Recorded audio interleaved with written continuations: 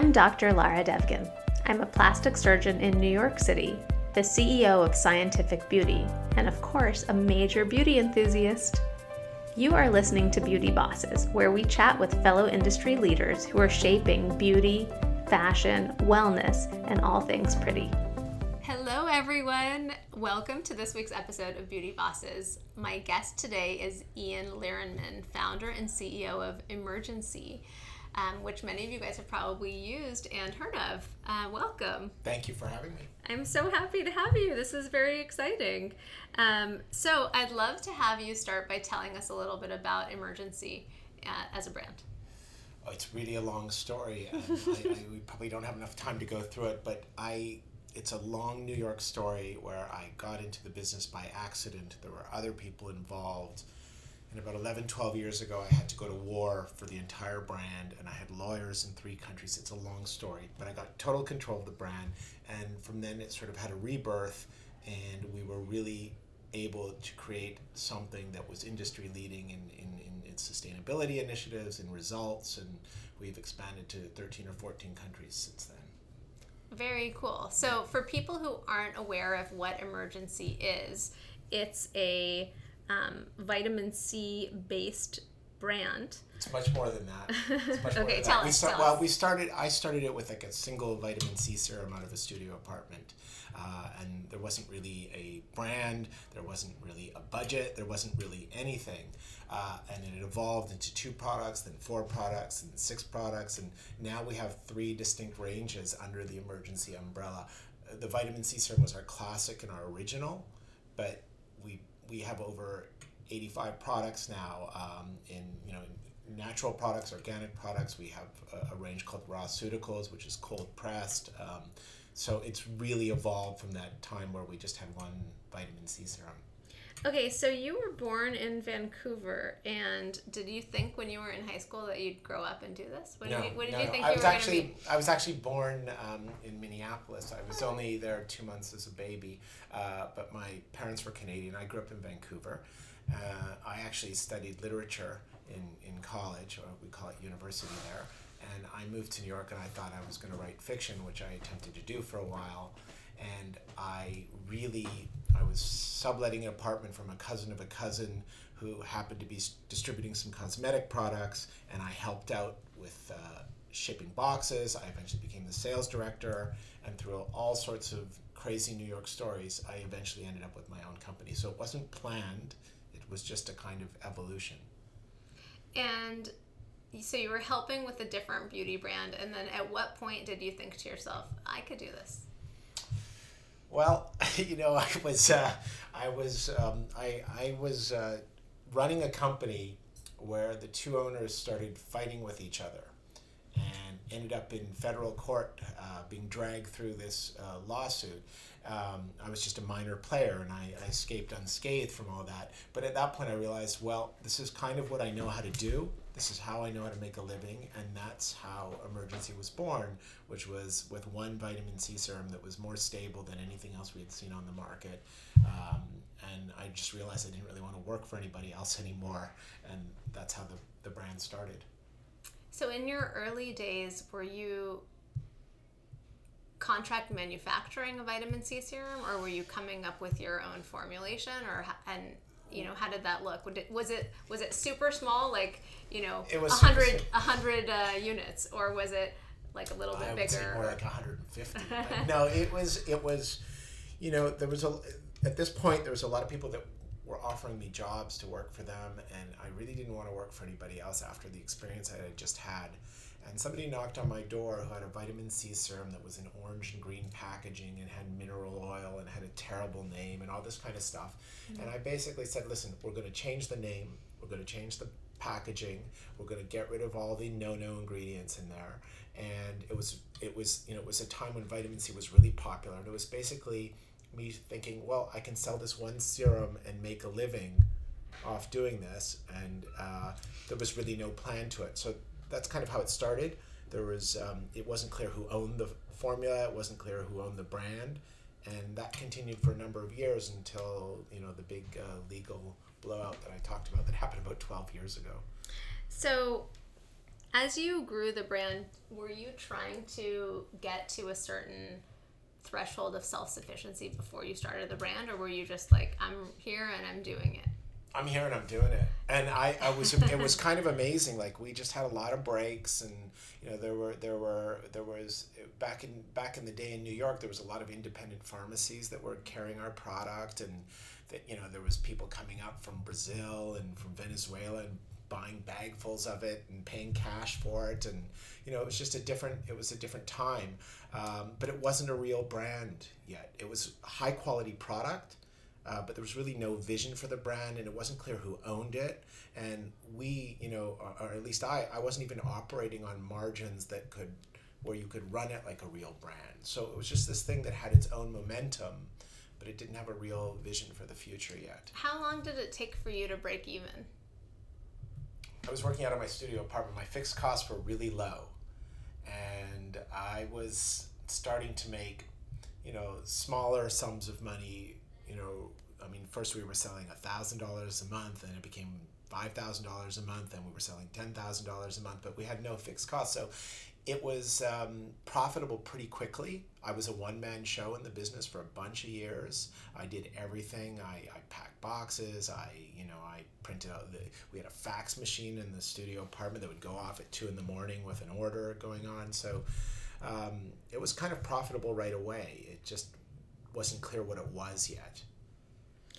And are you at all affiliated with the emergenC tablets that people take? And was this part of the story? Well, there's a part of that okay. story. No, so it's not part of that. A lot of people think of the chewable vitamin C, stuff. That's a different spelling, and it's a different category. It's a different spelling.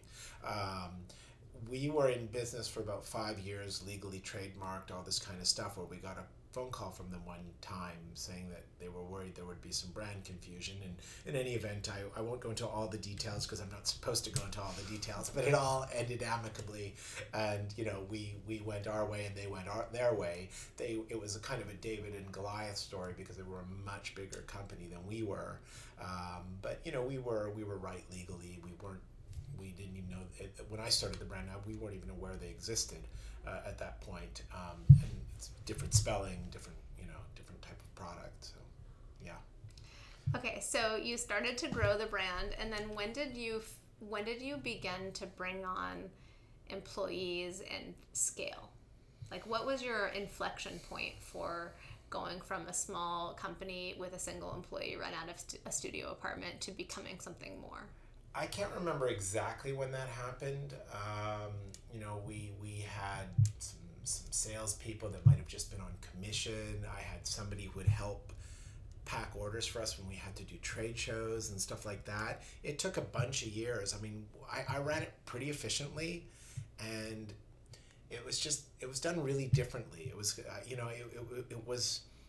To this day, I've never read a business book in my life, or a marketing book or anything, and for better and for worse, that's how. So I kind of did it in a really unorthodox way, but I started to make a decent living, for myself pretty early on, and I was just worried about not rocking the boat because it wasn't clear who owned it, and it wasn't clear what I could do with the brand, and wasn't clear what its future was going to be. So.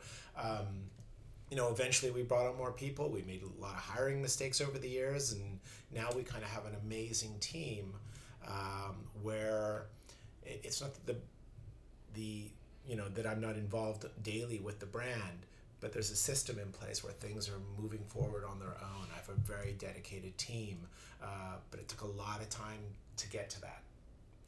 I didn't answer it exactly, but it's also because I can't remember. It was good. Yeah. It was good. I liked that. Yeah.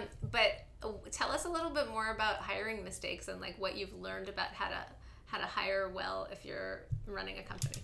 Well, it was a function of my own evolution as well. You learn how to read people better. You want to see what I want. The people that work for we have a team, but we're human beings first.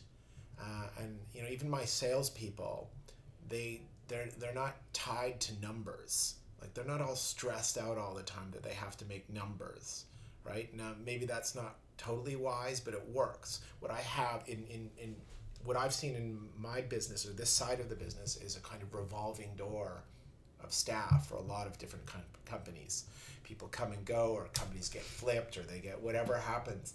I've created a team that's incredibly stable, that works really hard, that's really dedicated. We don't have issues of having to hire people because people are quitting. We've just built it kind of, we want people that are in it because they want to succeed at what they're doing, but also have a quality life and a family life outside of that, because I think that makes them better human beings. I think it makes them more effective employees, more loyal employees, and more creative because they're not stressed out all the time. Yeah, that makes a lot of sense. How many employees do you have right now at your company? We have 14 full-time employees, and then we have, we have a PR team. We have distributors in other countries. We have a whole production side of it that we don't directly own, but we work very, very intimately with. There are labs that we work with very intimately as well. So there's we run it kind of leanly, but efficiently. I love that. You know, Kylie made $1 billion with her 7 employees. And I feel like that it's sort of rewritten the script for these companies with a lot of largesse and huge employment roles. I think we're in a place now where everybody's paid on time, and I'm still making a living, and I think we can go a lot further with the team that we have now. I see them all. It's amazing because they've all worked for other companies and were taken for granted, or in really sort of abusive sort of environments in a way. And now I have people that feel really grateful and really loyal, and they appreciate what we're trying to build. And we talk about what our culture is all the time, and I think everybody's kind of grateful for it. And you get people that are willing to work for that.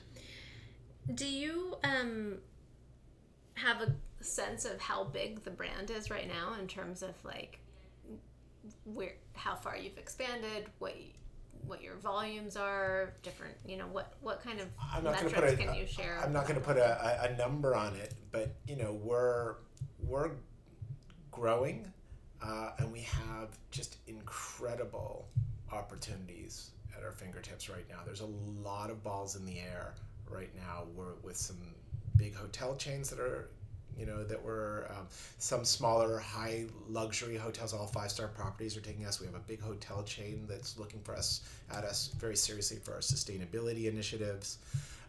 We have other countries coming on board. We have some chains, like sort of high-end facial chains, that are looking at us now. I feel like it's really our time, but I'm also, it's not all about, for me, being the biggest brand. I have kids. I like to see my kids. I like to, I drive them to school in the morning. I try to pick them up when I can. I take them to their after-school activities. I try to find balance. So, yeah, I live in New York. I need to make a living. I have bills to pay. I understand all that. But it's not the only thing that makes me tick. It's not the only value I have. So, yeah, we're growing. We've grown every year. We're going to grow more. We have amazing opportunities. We might explode upward. In a way, there's so many opportunities. But I don't want the thing to get to a place where it has to work for me more than I have to work for it in a certain way. Yeah, that's so interesting. How do you balance kind of being a family man with having a business, and what's your advice? Mostly I've refused private equity money. I've refused capital. Does that mean do you own 100% of the company? I own the business. Yeah, I own the business, and I'm sure we could get a lot bigger, a lot faster if we brought in other people. But then you don't get to make all the calls. You don't get to make all the calls. You can dilute your brand. It can be a good thing if people can bring something to your business. But if you're just working for capital or to have to make numbers every month, it's not something that I dreamed of growing up. Money is important, but it's not a value. And as long as I have enough, for what I need, and I can see the future evolving without, having to be a greeter at Walmart when I'm 75, if I make it that long, that's okay for me. Yeah, that's very cool. Yeah. Do you have any advice for people who are listening and thinking about starting their own businesses? Like, what are 3 key things that you would do differently than what you did? I made a ton of mistakes. I would have probably crossed more T's and dotted more I's at the beginning. I would have taken it more seriously, earlier on in the business. There were reasons why I didn't take it as seriously. Just one, I wasn't ready to, but also it wasn't. The initial conditions were more muddled. I really started to take it more seriously when I nearly lost everything, and got total control of the business because I realized what I had built and almost lost. I just think you have to. It's work. It's work. You have to respect your customers. You have to have something that they want, and you have to work. You have to be efficient. You have to deliver for them. They're the ones who are paying the bills. How old are your kids? 13 and 11. Yeah. And what do they think about this business? I don't know. I try to keep them out of it. I want them to pursue. I want them to pursue their passions and their dreams above all. That's the thing that's most important for me. What are the things that you're doing to make the brand more sustainable and to focus on some of those global initiatives that you were talking about? A lot of things. I think we actually take, we're a niche brand, but I think we've sort of taken a leading role in the industry, and we've seen other brands watching us very closely and copying some of our initiatives, and I'm all good with that. I wish more people would do that, actually. But we started an industry first buy one, plant one tree planting program. So we plant a viable tree, a viable indigenous tree in a non-harvest location for every retail product that we sold, and we'll probably by the end of the year we'll be at 1 million trees. We make most of our stuff with wind power. Our boxes are manufactured with wind power. We run our offices on wind power. We use paper from sustainably managed forests. We've changed a lot of our packaging away from plastic to glass. We're using biodegradable resins. We're using biodegradable plastics that come from sugarcane. We give with every order, not every purchase, but every order, organic vegetable seeds to grow your own lettuce or arugula. It's our emerginC program. We give people emerginBees seed bombs, which are clay and compost balls that have milkweed seeds, which are the preferred plant of pollinators, so people can make a difference in their own community and help create bee habitat. We started a 10,000 metal straw giveaway. We're up to 40. We're changing that to 40,000. We went to 20, then 30, and it's such a popular initiative. So we're giving people stainless steel straws in branded felt pouches that are made from recycled plastic bottles, so people reduce their plastic consumption. We're thinking on multiple levels all the time. I do it because I think it's the right thing to do, and I don't think that people should just be taking from society. They should be giving back as well, or you don't have a society anymore. I think that's a big problem in the world we live in now. But I also think it's good business. I'm not naive to that part of it. But right, people want businesses that they feel an identity with and a loyalty to. I want to be able to look at my children. I have all sorts of worries about what kind of world they're entering into, and they're such amazing children. I can't make a difference on my own, but if I can inspire other people, I think the solutions have to come higher up. But one of the things I repeat all the time, if not us, then who? Who's going to do it if we don't start doing it? Yeah. If I love we don't that. doing a little bit, we promote farmers market on our Instagram all the time. We've given out farmers market bags. We try to get people to just think about what their choices are, and we never come at it from a point where we're trying to preach to people. We're just trying to inspire. We're just trying to lead by example and put some good things out there, and some of it sticks and some of it doesn't. What are your goals for the future? Lots of goals. I'd like to see the brand grow, of course, and I'd like to increase our commitment to social responsibility, and I'd like to do more initiatives that I think are meaningful. I also, things in my personal life that I'd like to do as well, creatively that are outside the business. So I want to do everything before I'm done. Where can people find you and learn more about you and your products? Well, we have a website, emerginC.com. You can find more there. We're sold at, our brand is it's niche, but it's in the best properties in North America and elsewhere. I mean, we're at Mandarin Oriental in New York, which is one of only 2 5-star spas in the entire city. We're at Miraval, there is a few locations now. We're in a number of Four Seasons. We're at Exhale in New York.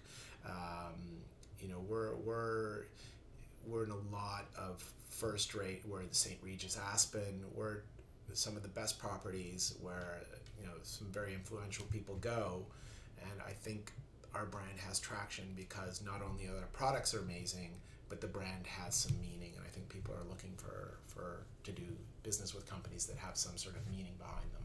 What percentage of your sales are direct through your company versus through other properties and locations?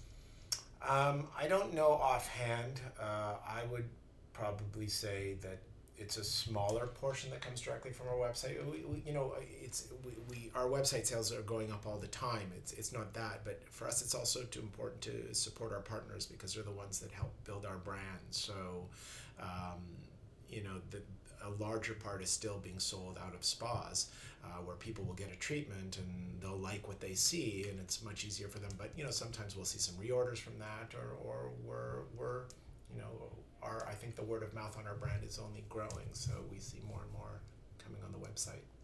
Well, this has been so fun chatting with you. Thank you so much for being here, and I can't wait to see and hear about all of the exciting things that you have coming up. Thank you. Thank you for having me. All right, amazing.